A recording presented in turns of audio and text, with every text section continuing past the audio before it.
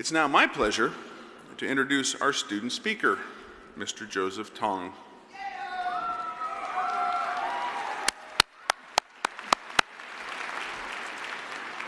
Joseph was born and raised in the East Bay area in a home with two loving parents and a sister 7 years his junior.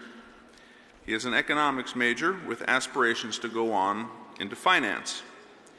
He admits he has grown to love UC Davis to the point he no longer takes routes around campus, but rather through campus in order to take it all in, knowing that it will now be shortly a thing of the past.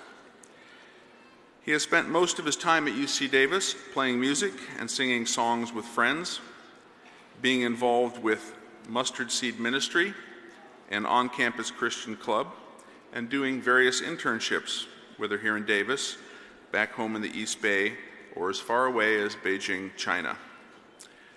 Please help me welcome Joseph Tong to the podium.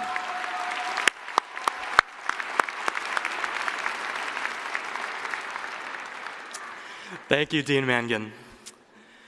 Good morning and welcome, chancellors, deans, and all the university staff and administration to the 2015 College of Letters and Science commencement ceremony. First of all, on behalf of my fellow graduating seniors here in this room, I'd like to express our gratitude to our faculty, our friends, and our families, without all of whose support we would not have made it to this very moment. Thank you.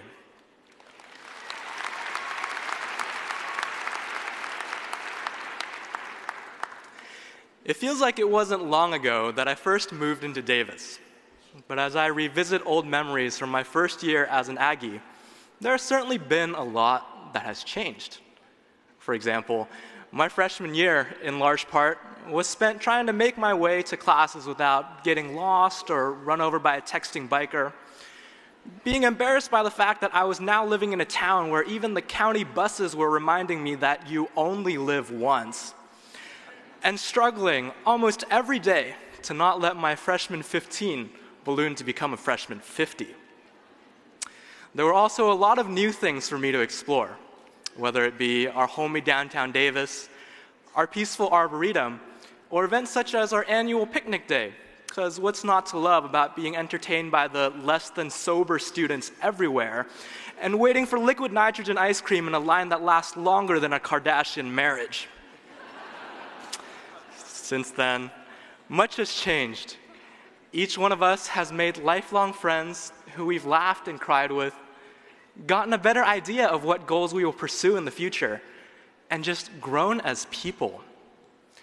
I've certainly witnessed our student body undergo that growth through events such as our infamous Occupy incident, the unifying of diverse students to organize rallies for causes such as racial equality or global disasters, for which student clubs rose to the occasions to fundraise and send their support in any ways they could. I'd like to think that I've personally made some progress as well, and I'd like to share a few important philosophies that I've learned and will live by moving forward. First, what's gotten me through many of my college hardships has been a reminder to not take anything for granted. Because here's the thing. You may have your eyes set on a dream that you'd like to realize with the hope that getting there will somehow complete you. But let me ask you this. When has that ever delivered on its promise? I love this one lesson I learned from an economics history class, and it says this. The world's wealth has grown exponentially over the past thousands of years, yet its levels of happiness and satisfaction have not.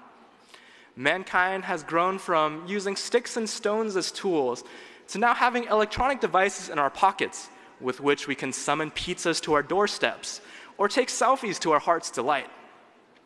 The problem, as this lesson explained, was that we're too fixated on what we don't have, and thus what we do have, we're unsatisfied.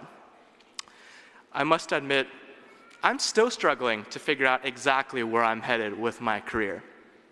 I finished my economics degree, with which I can pretty much do everything and nothing at the same time, but I haven't found the opportunity that I want to pursue quite yet. And a lot of nights this year, the unknowns of the future have kept me awake. Where am I headed in life? How am I going to keep up with all of my friends and their fancy new job titles? What if I can't find a company that's willing to hire me anytime soon? In those nights, I get by reminding myself of what I already have. Look around us. We've had an opportunity to receive an education from this prestigious university. We have people who have and will continue to love and support us. And for most of us, there are many other things that we easily overlook. Remember and cherish those things. Money and power alone won't make us any happier. Just ask any Dodger fan if you don't believe me. On the contrary, appreciation for our blessings will make overcoming the next hurdle that much easier. Second, never stop learning. Just because we are officially graduating and moving on from being students at UC Davis does not mean we are no longer students in and of this world. Life is one big, never-ending lesson, and no matter where we go from here, there is still much to learn. Third and finally, whatever you end up doing, do it with all your might. In the words of former President Teddy Roosevelt, nothing in the world is worth doing unless it means effort, pain, and difficulty. So don't run away from a good fight. You're not Floyd Mayweather. You're better than that.